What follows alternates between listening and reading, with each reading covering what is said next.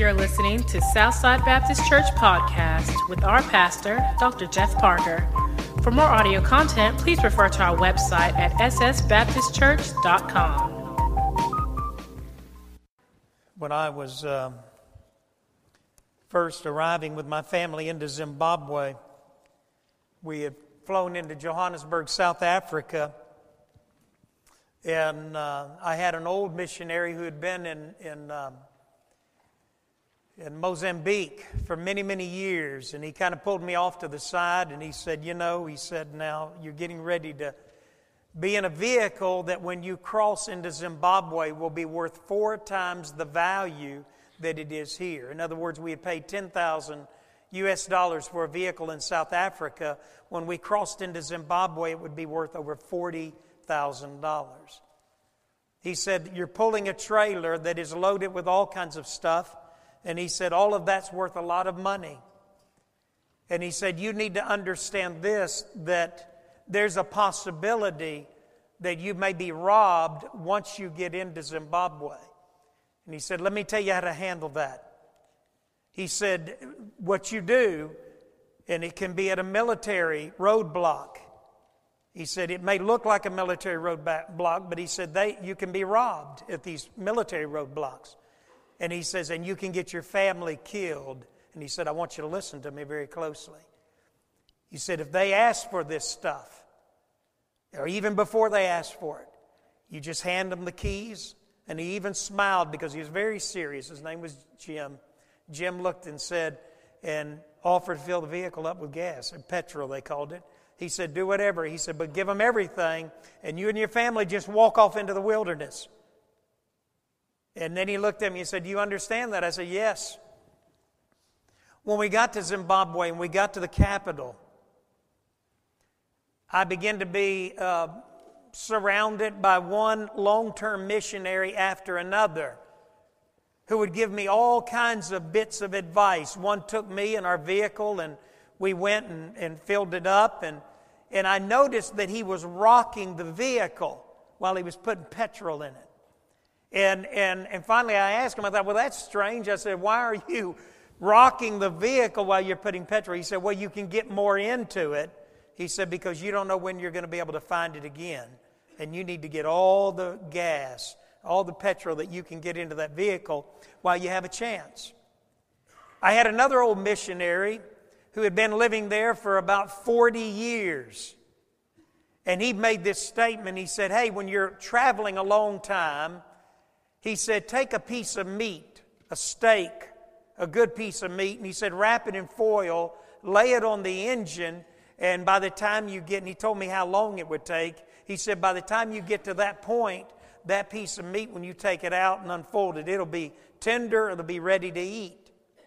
I had another missionary that said, hey, look, when you go out into those primitive areas, food may be hard to come by, get you a bunch of bananas.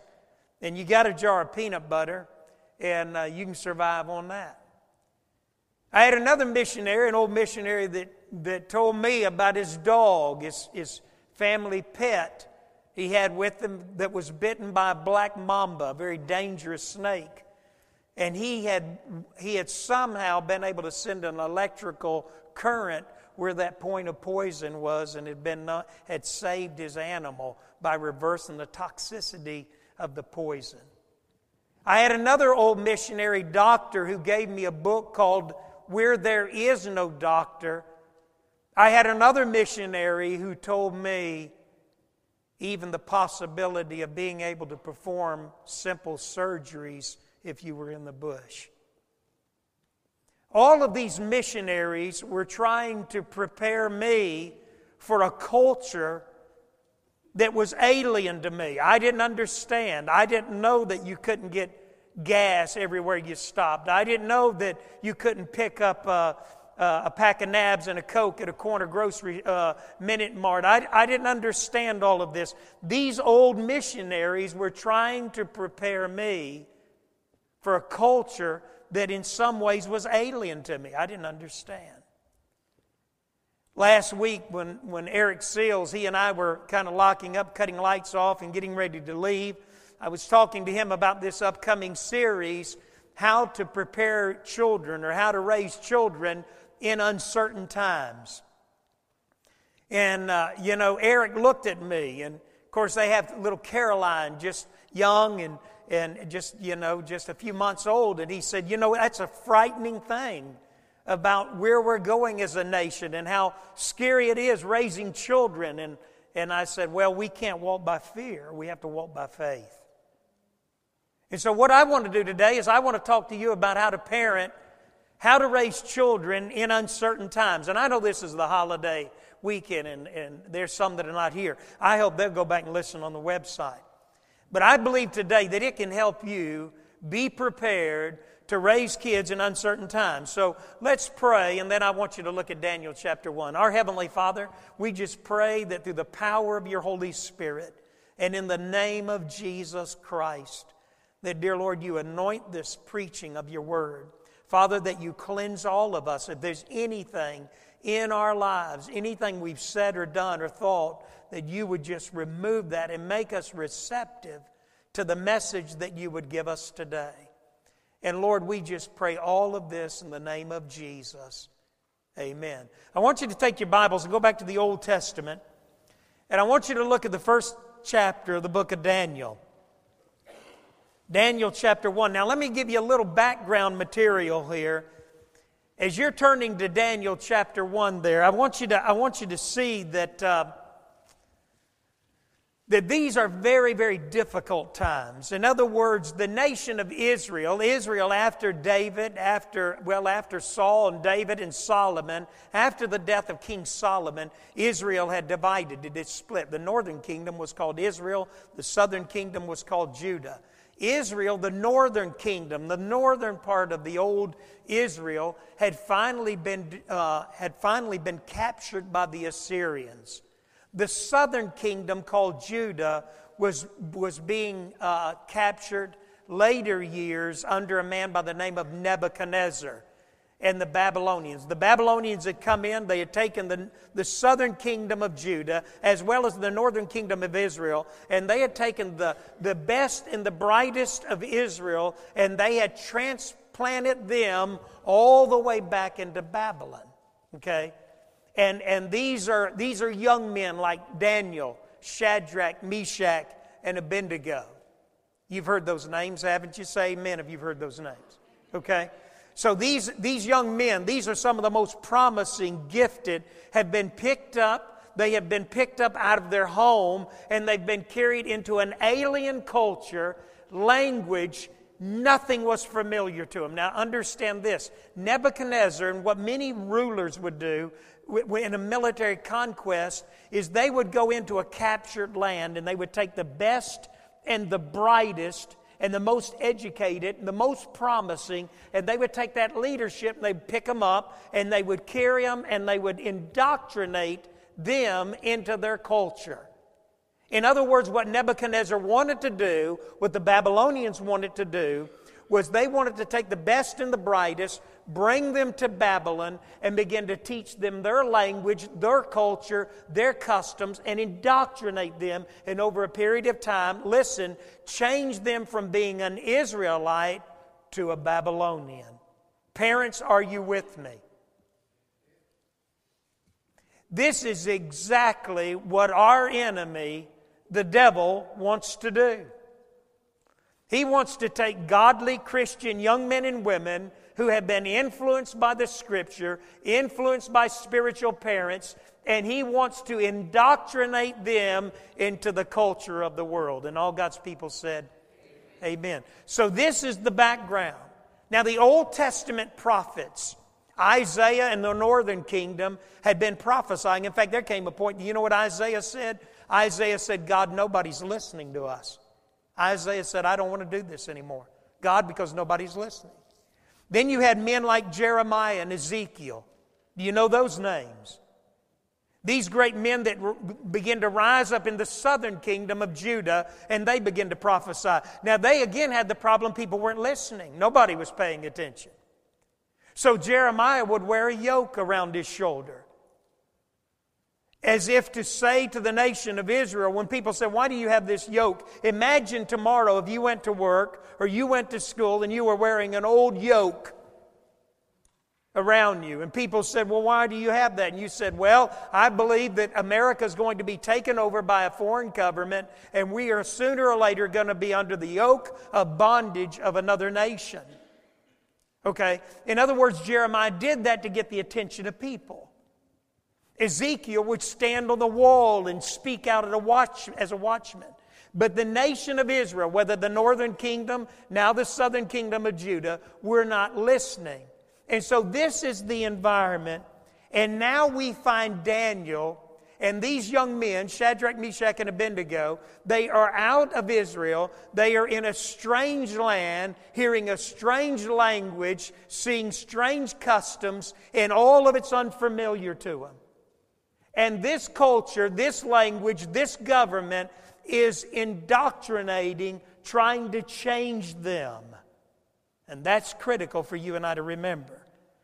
Now, I want to give you as parents 4 keys that I believe are critical in raising children in uncertain times. Are you ready for them?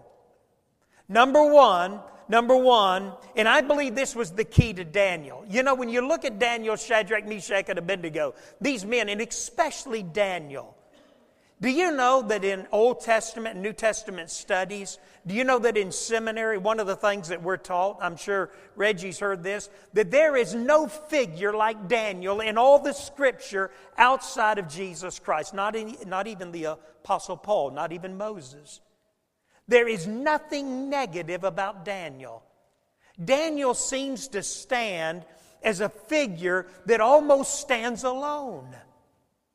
But your thought is, how did he get to be that young man? Because see, he was probably about 15 years old when he was captured by Nebuchadnezzar and the Babylonians and taken to Babylon. 14 or 15 years of age. How do you get this kind of young man with this kind of caliber, this kind of integrity, this kind of stamina? Let me give you 4 keys. And I believe they're keys to Daniel's ability to be the man that he was because he was raised by these kind of parents. Number 1, I believe that Daniel was raised by parents who listened to the prophets. I believe that Daniel was raised by a mom and a dad who not only listened to the prophets, but listen, they were not only listening, they were listening to spiritual voices, spiritual leaders. They were listening to those voices that were coming from the very throne of God that they saw value in, they saw worth. And so these were parents that were teaching their children at a young age, you need to listen to spiritual leadership, spiritual voices, prophetic voices. Pay attention to that. And my friend, that is critical in all of us. You know, these prophets were like gifts from God. God was trying to wake up. God was trying to alert His people. He was trying to raise them up. He was trying to bring them to a point of repentance. Now, much of the nation would never repent. They did not repent, and ultimately they were judged by God. But the reality is the prophets were there to prepare the nation of Israel for an uncertain future. Nationally, corporately, and as a covenant people. You see, ultimately what God was going to do with the nation of Israel is God was going to discipline them because they had turned away from the prophets. They had turned away from their spiritual moorings, their commitment and faith in God, and had begun to wander with the culture that was around them. They were not listening, but some were. And I believe Daniel's parents had modeled before Daniel. I believe Shadrach, Meshach, and Abednego, those parents had modeled before them. Listen to the voice of the prophets. Listen to those spiritual leaders. Now let me say something, and this is critical. You and I need to understand. We may not suffer. Individually, you may think, you know, right now I'm right with God. I'm living in obedience to the Lord. I'm spiritually walking with Christ. I am personally where I need to be right now. Now, I want everyone to listen closely. We need to sometimes differentiate where I am individually and where I am and a group of people corporately. We're living in a nation today that, in all honesty, most prophets, most spiritual leaders, men and women, are basically warning our nation that morally and ethically and spiritually we're sliding down a chasm and nobody's stopping. And so spiritual voices are crying out, but they're very lonely right now. They're very isolated. What we need to do is we need to say to our children, listen to those voices. Sometimes I think when we look at America today, there can be a corporate loss of God's protection, God's provision, God's presence, God's power. You see, sometimes you and I have to understand that individually I may be right with the Lord. I may be experiencing God's provisions, God's power, God's presence. I may feel the protection of God individually, but corporately I may be in a nation that may be getting ready not to have that. Okay? So you and I have to understand that in raising children, we may be raising children that, Eric, a haunting question that he asked me out there in the foyer last week. He said, Brother Jeff, do you ever wonder what the nation will be like? Or do you ever see this nation being overcome by another nation? Or do you ever see a war of such magnitude that we could lose it? Or could there be an economic collapse that could bring great heartache? I looked at him and I said, maybe not in my lifetime, but definitely in yours.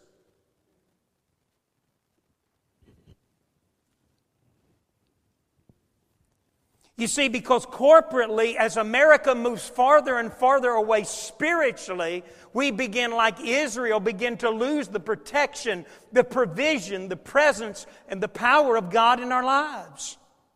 There can be corporate loss to the nation, while individually we need to prepare our children to be strong and to listen to those spiritual voices that are speaking. Let me give you an example. Months and months and months ago, and I would say even years ago, God began to impress upon me that He wanted me to go from state to state and to pray over the capitals and over the governments of those states. I didn't understand that. I've had preachers look at me and say, "What?" I've had them even comment to my children that perhaps I was kind of losing my mind. Okay? So, but it kept being impressed upon me. And finally it became so strong and I began to, you can ask Sheila, there's a napkin out there in the car right now. I began to write the capitals on a napkin and begin to figure out the distance between capital to capital to capital. And finally I came to you and I said, this is what God's leading me to do. I don't know why. I don't know why God's leading me to do that. And I'm not necessarily the best one to be doing this because of my own struggle. So, I talked to you about separation anxiety and, my own struggles. I don't look to want to be away for a period of time. But I remember leaving and I remember getting to the first capital there in Alabama, Montgomery. And as I stepped out, I'm still not sure, God, what are you doing? When I looked at that capitol and I began to weep. And then I began to walk around that capitol and it felt 100 degrees around that capitol. Then I went to Atlanta and I walked around that capitol. Then I went from Atlanta, I went to South Carolina, I went to North Carolina, I went to Virginia, then I went to Washington, D.C. But I want you to know something. When I went to Trenton, New Jersey, when I crossed New Jersey state line and I saw Governor Chris Christie's name there was an overwhelming emotion, there was weeping, there was a heaviness in my heart. And the same was when I got to New York. In fact, I was so overwhelmed when I was in Albany, New York, that I called Bob Smith and I said, Bob, I need you to pray with me and pray for Governor Cuomo. Now imagine if Chris Christie Imagine if the governor of New Jersey had looked out and saw this man walking 7 times around that Capitol building. Imagine if someone from that government had seen me walking around and said, "Hey, call that guy in here. Has he got all his marbles?" And I went in there and sat down with some political leaders of the governor. And I said to the governor, "I don't know what's getting ready to happen in your state, but all I know is this: for some time now, God has had you on my heart, and my own preacher friends may think I'm crazy. My church is they may not be sure about me either, but all I know is that God asked me to come. And when I came across this state line, I wept, and I began to pray for you, Governor Christie, and I'm praying for this state." And Governor Christie said, I believe this guy's rational, pretty smart man. Maybe I need to be preparing for something that's getting ready to happen. Let me ask you this. Could you imagine Governor Christie's faith in Christ, his commitment to God, because he could be one day a presidential candidate? Could you imagine had he simply said, "Let me talk to this guy"? If me and him had a conversation, and then after this Hurricane Sandy hit, could you imagine how his faith would go out the roof? Governor Cuomo in New York.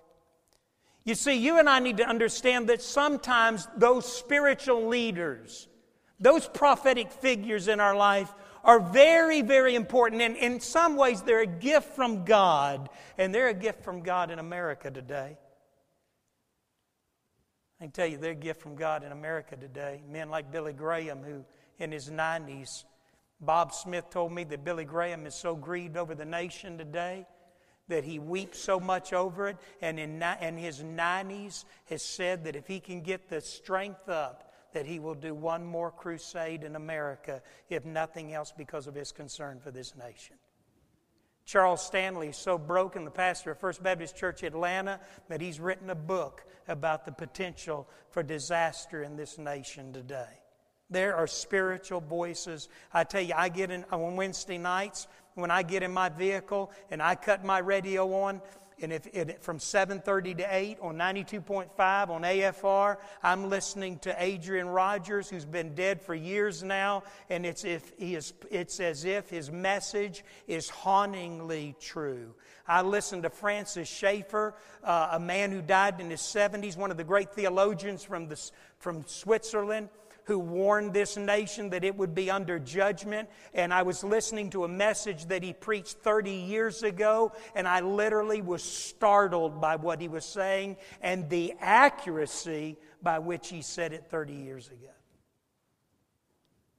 I can say this, that if you and I are serious about raising children... Now listen, if you're raising children to survive in the world, that's one thing. You don't even have to listen to this. You can tune out. But if you're raising children that will be kingdom builders, that will be young men and women like Shadrach, Meshach, and Abednego, and like Daniel, then listen to those spiritual voices. Number 2, we're going to have to teach our children to stand alone.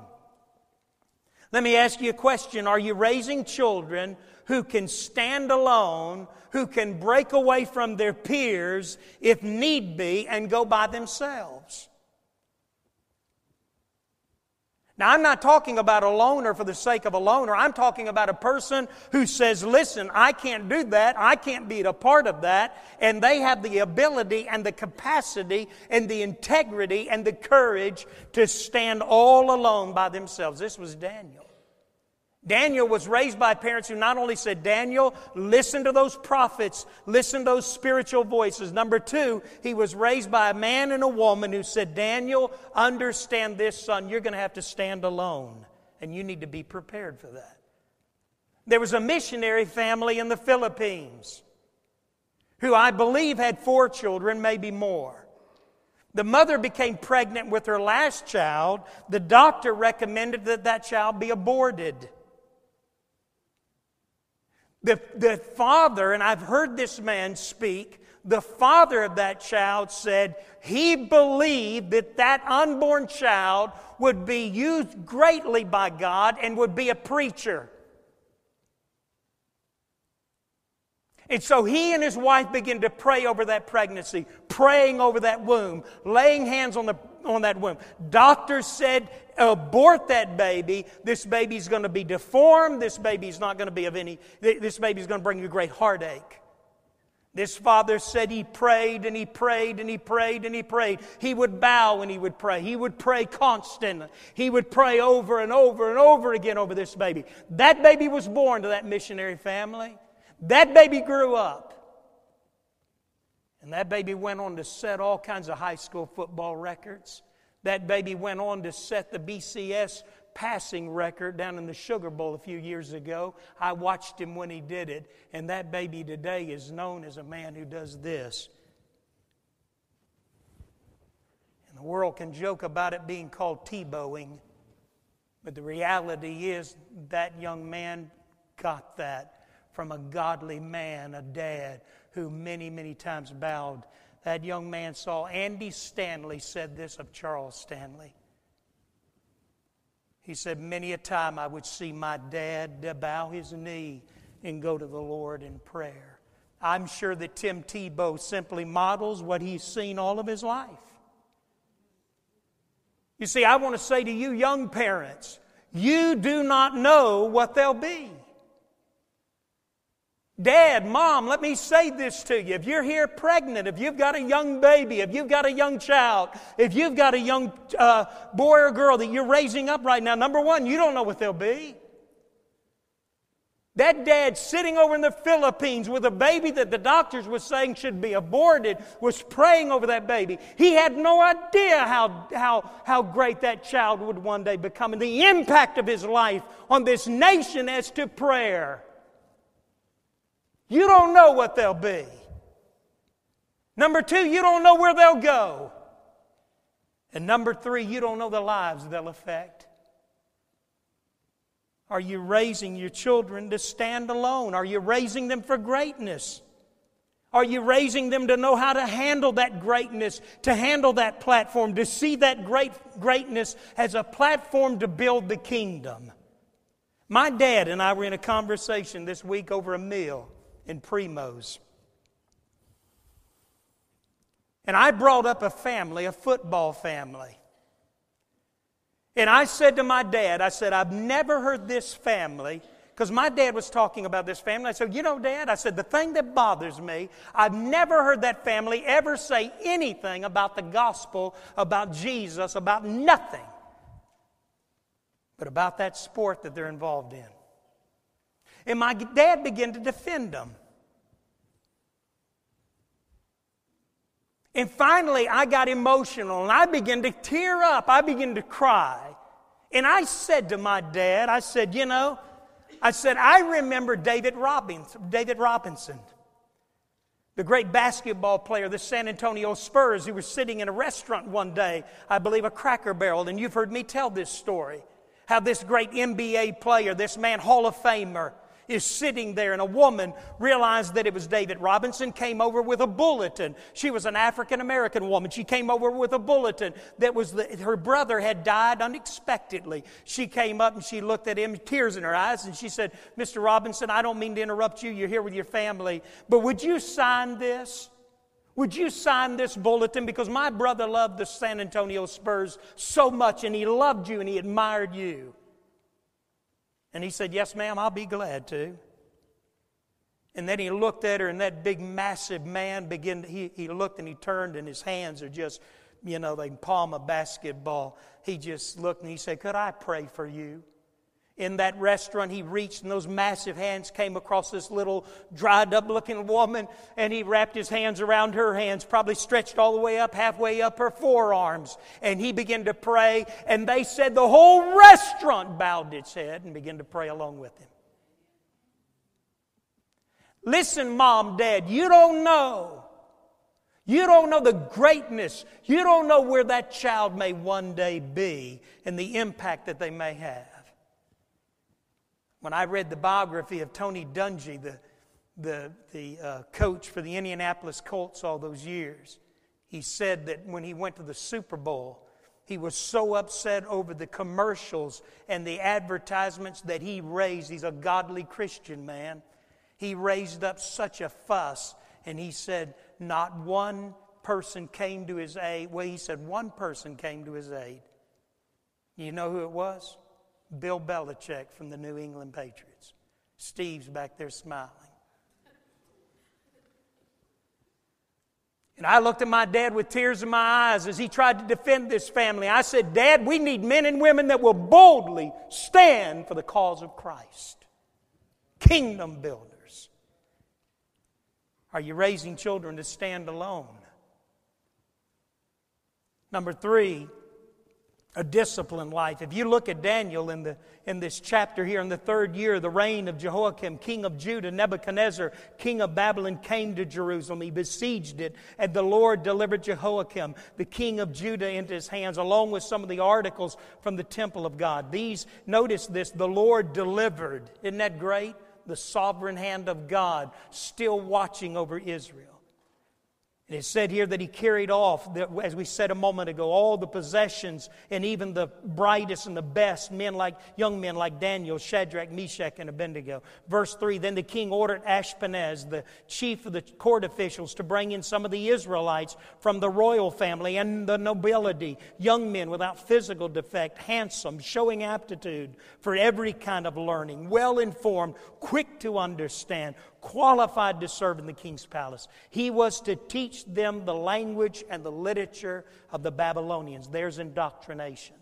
The king assigned them a daily amount of food and wine from the king's table. They were trained for 3 years, and after that they were to enter into the king's service. Verse 6, among these were some from Judah, Daniel, Hananiah, Mishael, Azariah. The chief official gave them new names: Daniel, Belshazzar to Hananiah, Shadrach to Mishael, Meshach and Azariah to Abednego. But Daniel resolved, look at verse 8, but Daniel resolved not to defile himself with the royal food and wine, and he asked the chief official for permission not to defile himself in any way. Listen to me. Daniel understood discipline. He understood it. He was not only raised by parents that understood the capacity of what God could do in Daniel's young life, or Shadrach, Meshach, and Abednego. These were parents that had raised their children. Listen to those spiritual voices. Number 2, be willing to stand alone. They had been taught to stand alone, but they'd also been taught a very disciplined life, a kosher diet. In other words, foods that were to conform to the Jewish dietary law. And Daniel would not compromise here. He would not take of the king's delicacies because it went against the kosher Jewish dietary laws of Levitical law. He couldn't compromise here. He said, listen, we can't be a part of that. You know, sometimes I think, and I want to say this, some of you are killing yourself by your diet. And I know that you think, well, I'm just a mean old preacher. But I want you to know this. God wants you to be healthy, and He wants you to be here as long as you possibly can to build up the kingdom.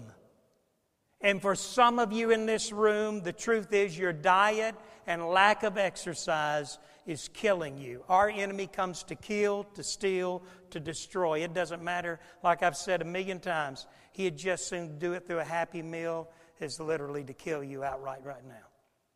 He's willing to bide his time. And we live in a nation today that's very undisciplined, and yet Daniel was taught a very disciplined. This diet to Daniel represented his ability to say no to the flesh. I'm sure that the king, Nebuchadnezzar, brought all kinds of delicacies from all over the world. Fruits, vegetables, meats, and all kinds of things. All kinds of sweets and things that may have even been new to his diet, things he had never seen before. But Daniel would say, no, no, no. He could say no to the flesh. I want you to see this. Take a right and go over to 1 Corinthians. 1 Corinthians, right after Romans, real quickly. Let me get you to look at this. 1 Corinthians chapter 6. In 1 Corinthians chapter 6, I want you to see what Paul says. Because I believe that one thing we have to teach our children is not only that capacity to listen to those spiritual voices that is speaking truth in their lives, not only that capacity to stand alone, but that ability to be disciplined when it comes to the flesh. In 1 Corinthians chapter 6, verse 12, Paul said this. He said, everything is permissible for me. You know what he's saying? Look this way. I can eat bacon and sausage biscuit if I want. I can go to McDonald's and have a sausage biscuit if I want. Everything is permissible for me, but watch this, but not everything is beneficial. Everything is permissible for me. Now look at the next phrase. But I will not be mastered by anything. That's a disciplined life. Now look at verse 19 and 20. In verse 19, he says, do you not know that your body is the what? The temple of the Holy Spirit who is in you, whom you have received from God. You are not your own. Look at verse 20. You were bought at a price, therefore honor God with what? With your body. You know, we forget that sometimes.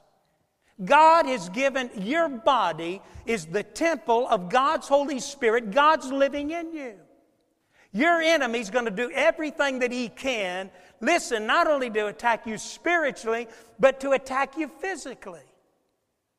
If your body breaks down, then it's over. It doesn't matter how spiritually strong you are. And so Daniel had been modeled before him a disciplined life, the ability to say no. Now look at verse 20. You were bought at a price, therefore honor God with your body. Now flip over to chapter 9, verse 27, because this is critical. In chapter 9, 1 Corinthians chapter 9, verse 27, look what Paul says here. He says, no, I beat my body and make it my slave. You know what Paul's saying? I refuse to be mastered by my flesh or by my appetites. No, I beat my body and make it my what? My slave there. In the Greek, it's doulos, a slave, so that after I have preached to others, I myself will be disqualified for the prize. Daniel knew that to compromise here with the king's diet would open a tidal wave of compromises with the world system. In other words, he had to say no.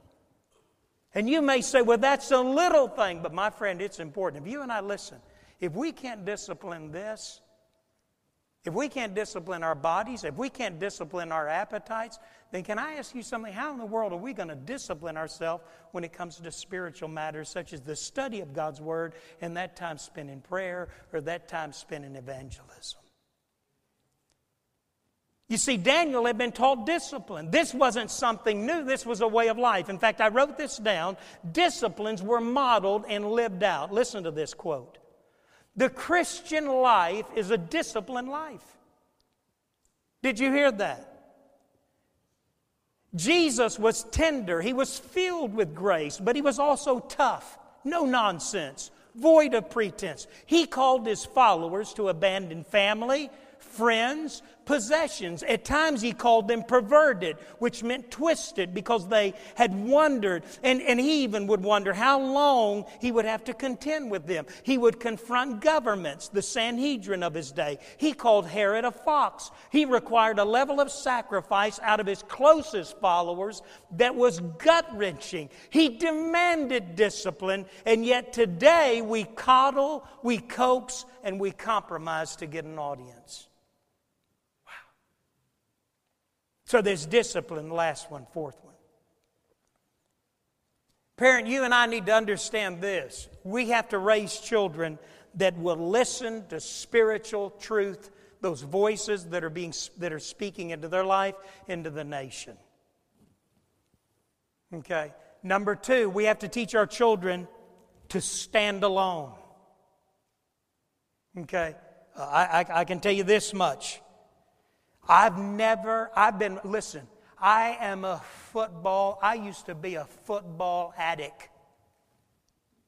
I have never in the history of NBA, NFL, the baseball, professional baseball, hockey, all of it. I have never in my almost 57 years of life seen one central figure attacked more than the young man who's simply doing this right here. Listen, this is a spiritual battle here. This is an old carnal, fleshly, professional sports industry, multi-billion-dollar industry that cannot stand this right here. And I can tell you this much, those two missionaries in the Philippines that were raising that boy taught him the ability to stand alone, to stand by himself, when none of the rest of the world would stand with him. Discipline life, and then finally to understand, fourthly, this cultural indoctrination. Look at verse 5. He sums it up in verse 5. The king assigned them a daily amount of food and wine from the king's table. They were to be trained for 3 years, and after that they were to enter the king's service. To a Jew, holy meant separated.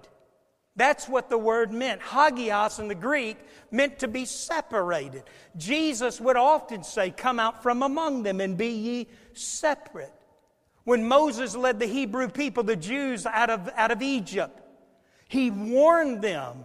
Here was a spiritual leader warning the people, saying to them, the danger as you go into the promised land with milk and honey and all of the blessings that it has. The danger is that you'll conform to the cultures around you, and you will become like the pagans. You will adopt their ways. You will begin to look like them. And listen to this.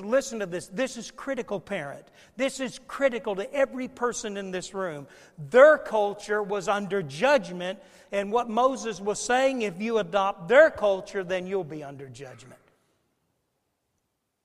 Did you hear that? Now, I want to say to parents, you can't stop it. The world is out to indoctrinate your children to their way of life, to their culture, to their language. Listen, words that used to be, hey, if you would have said these words when I was a boy, man, you'd have had a fight. People would have been upset. Now it's on music. It's on primetime TV. Nobody even thinks about it anymore. Why? Because the world system has slowly acclimated us, indoctrinated us so that we don't think no more about it. We're not bothered by it. We're not bothered by what we see. If Victoria's Secret had been advertised 50 years ago when I was a boy, they would have called that pornography. You'd have never seen that in a mall. You'd have never seen it on primetime TV. People wouldn't have stood for it. They'd have said, that's not right. We can't have that. And they would have revolted. And they would have boycotted, done whatever. They'd stopped it. We had blue laws. Blue laws went to pot because the reality is that Christian people wanted to eat out on Sunday. The cigarette industry is still going strong. The alcohol industry is going strong. I can tell you why. Because the church is also helping fund it and keep it going. And you know what happened to us? Our enemy basically said this, hey, you people are getting all out of sorts over nothing. This is just the way it is. Always been that way. Always going to be that way. Don't get in the way of it. You see, you can't stop it. You can't insulate your children from it. You can't isolate them from it. The world is going to do everything it can to indoctrinate your children, my children, and now my grandchildren. So you can't stop it. You can't isolate your children. You can't insulate your kids from it. So what do? You teach them to listen to spiritual voices. You incorporate those voices. Listen, we were always inviting godly, spiritual people into our kids' lives. So you teach them to listen. You teach them to stand alone. You teach them a disciplined life. To learn disciplines and how to say no to the flesh.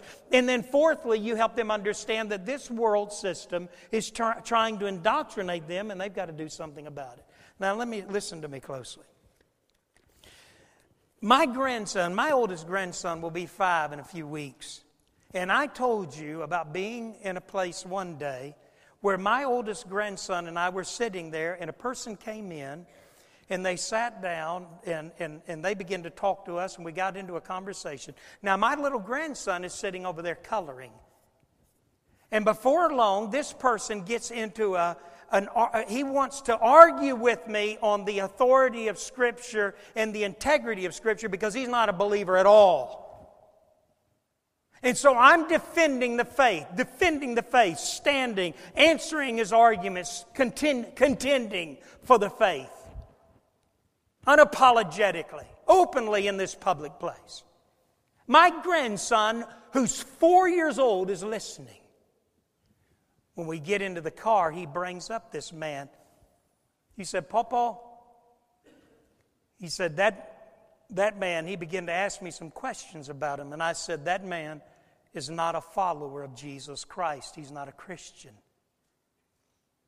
And I said, and it bothered him because he didn't believe in the flood, and he didn't believe in Noah's Ark, and he didn't believe in this and that, even though I was contending. And I said, son, I said to my grandson, I said, Sam, I said, that man is not a Christian. He's not a follower of Christ. He doesn't believe in the authority of Scripture. And I said, but you heard Papa answering him. And then I said this to him. I said, and Sam, if that man doesn't get his life right and sell out to Christ and be the man that God would have him to be, that man will one day die and go to hell. And my little 4-year-old grandson sat up when he heard hell. And he said, what? And I said, Sam, if he does not repent, if he does not change, and if he doesn't give his heart and life to Christ and become a follower of Christ, then he will one day die and go to hell. I said, Sam, I looked in the rearview mirror. He's back there in his little car seat. I said, Sam, do you understand that? His little head was going, okay, that's been months. Do you know that still weighs on him? Do you know he still talks about that? Do you know he still says comments about that? Do you know that his understanding is that that man, if he does not repent, will not spend eternity with Christ in heaven? He knows that. Parent, you have to ground your children to survive in these uncertain times. You have to ground them in the Word of God. You have to incorporate into the life of your children godly influences, those spiritual voices. You have to use teaching moments, just like that moment with Sam, no matter how old they are. My goodness, cut this off. Cut it off. Cut the TV off. Cut it off in your vehicles. Use that time to pour into your children and to use those teachable moments. If you're a grandparent here today, you counsel your children to get rid of this. They don't have to get rid of it, but to cut it off, put it away.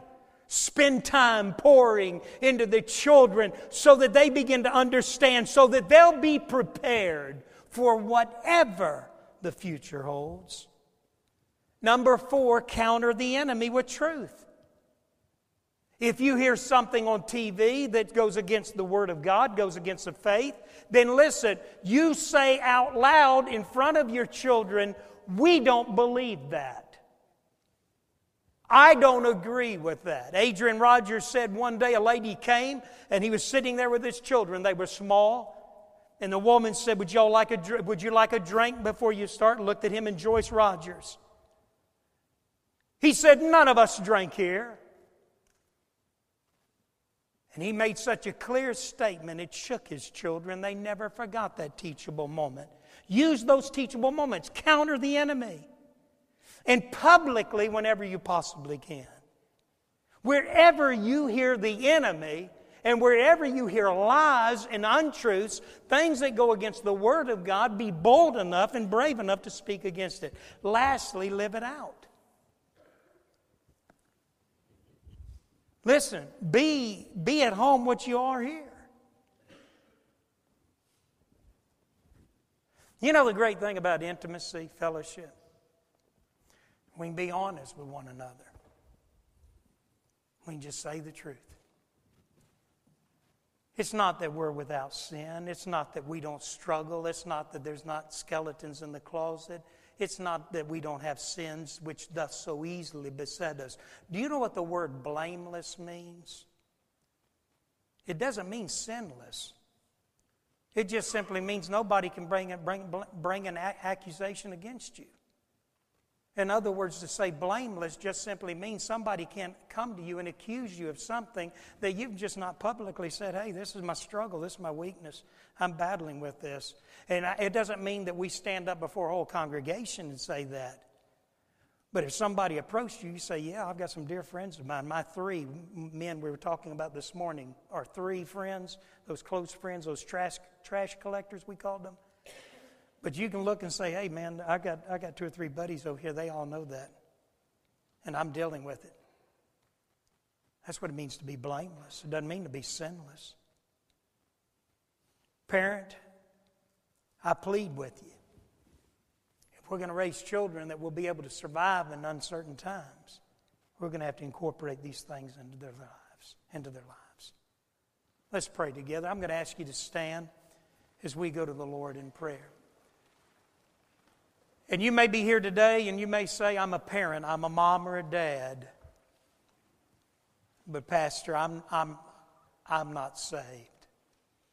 Mom, Dad, let me say this to you. The first thing that you do is give your heart and your life to Christ. You begin to serve Him. You begin to live for Him. You make Him Lord right now. And you can do that. You say, Pastor, how do I do that? With heads bowed and with eyes closed. I tell you how to do that. You just simply right now, Mom, Dad, recognize grandparent.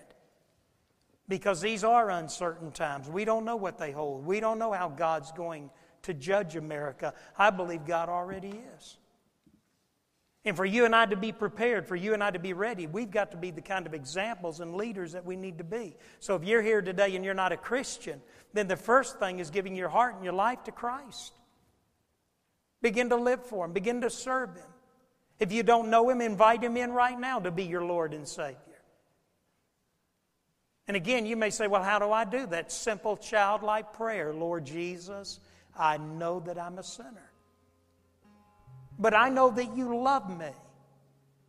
I know you died on that cross for me.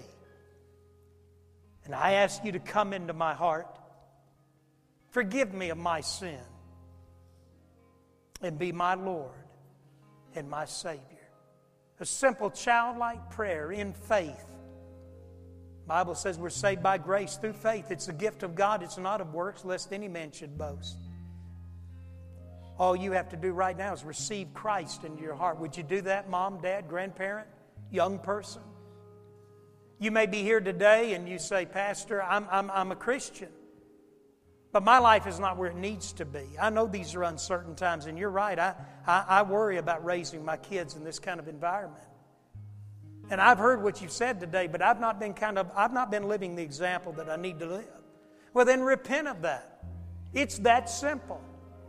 You just repent. You say, Lord, I confess, I agree with you. I've not been where I need to be. And you know what you do? You call a family meeting. Bring them all in together. You just say, listen, I've not been where I need to be. I've not been living the kind of example I ought to live. And I want to ask you to forgive. Some of you senior adults, you may need to do that with a grown child who's not serving the Lord, not committed to the things of God. Because I can tell you, this half-hearted commitment, this flippant attitude toward the things of God is not going to get it when it comes to uncertain times that are yet to come. So this may be a great opportunity for you to make a fresh commitment to Christ. It may be an opportunity for you to spend a moment in prayer. Would you do that today?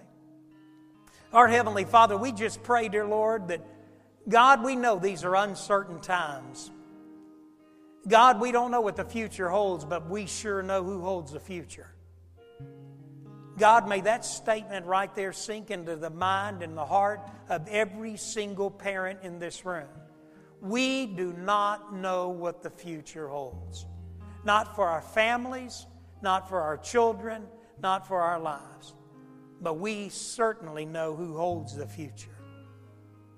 And we praise you, God. And Lord, I pray that if there's a parent here that does not know You, that today they would give their heart and their life to You.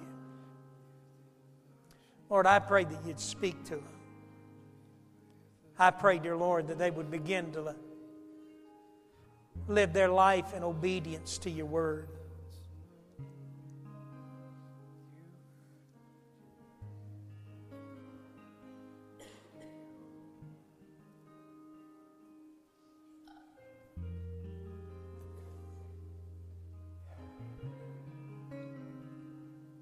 God, I've done all I can do.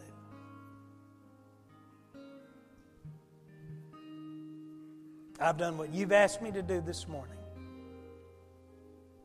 Now may the power of Your Holy Spirit do what needs to be done in the hearts of people. And we pray this in the name of Jesus.